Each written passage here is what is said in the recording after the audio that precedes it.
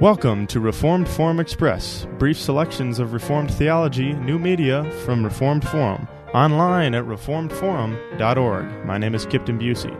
Today's clip is from Christ the Center, episode number 77, with Richard C. Gamble talking about Volume 1 of the Whole Counsel of God, entitled God's Mighty Acts in the Old Testament. Dr. Gamble, I was wondering if you could let our listeners know about the terminology you bring up at the first part of your book about the difference between systematic theology and biblical theology. If you could explain both of those for us. Sure. To try to do it as practically, as we look at systematic theology, normally we organize systematic theology by what's called loci, or various topics. So in all of our seminary curriculums, whether it's at RPTS or Westminster or normal NAPARC type seminaries, we have the doctrine of God, the doctrine of Christ, the doctrine of the church, maybe the doctrine of last things, the doctrine of humanity. And systematic theologians organize the biblical information by that subject. What biblical theology does is organize the same material, not by topic, but by historical development. So an easy one to pick is, say, the doctrine of the church. And one of the reasons why there are denominational differences, some Christian groups basically see the church beginning with Jesus and then the resurrection and Pentecost, where others see the church having a long historical unfolding before that time in the Old Testament.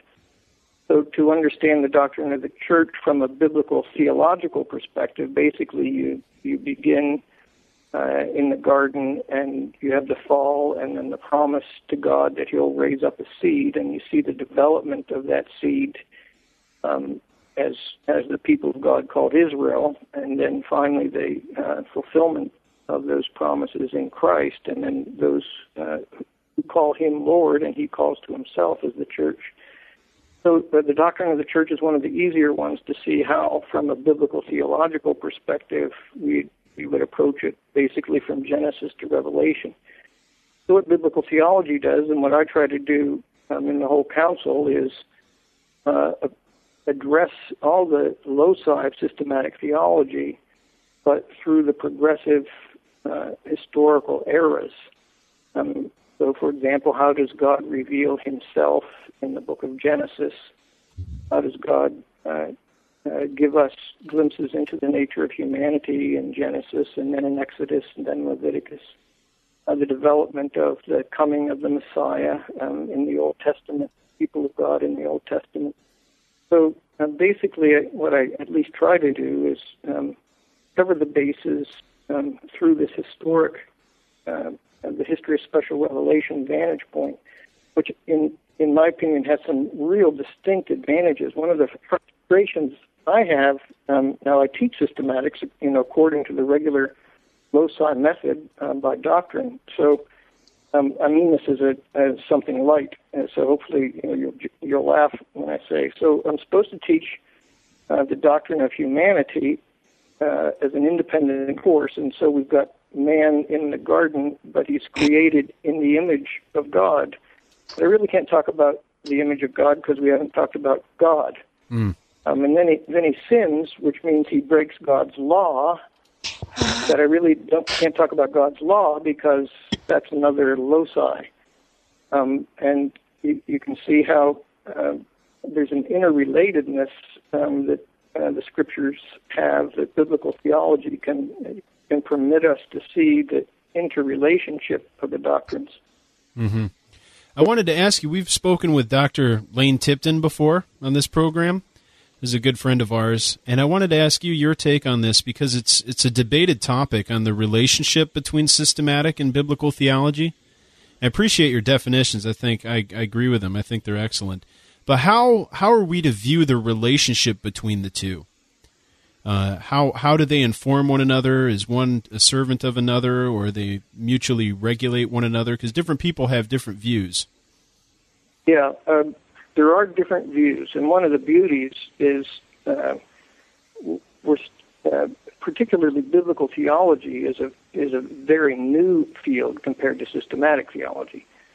So, as a discipline, biblical theology is only first formally recognized in the 19th century, and then it's done by liberals, not by us. So I see biblical theology as the very much younger sister in relationship to systematic theology. And so from a didactic or from a teaching standpoint, systematic theology is the way to go. So biblical theology helps us to understand the unfolding of systematic theology. So I see them as symbiotic. Mm-hmm. Biblical theology gives us a structure by which we can look at systematic theology. But again, biblical theology, if you had 6 experts in biblical theology, you probably would have 6 different definitions of biblical theology as well. Yes. When we talk about how we define the relationship between the two, we'd have to first make sure we are all on the same page as to what is the nature of biblical theology. So, do you distinguish between biblical theology and biblical studies? I think I know what you're going to answer, but yeah. Biblical studies is a subpart. If I'm understanding your question, mm-hmm. For example, I have what we normally would call prolegomena or introduction. In Volume 1, I have introductory material, which is foundational to biblical theology. So yes, there is a distinction. This has been Reformed Forum Express.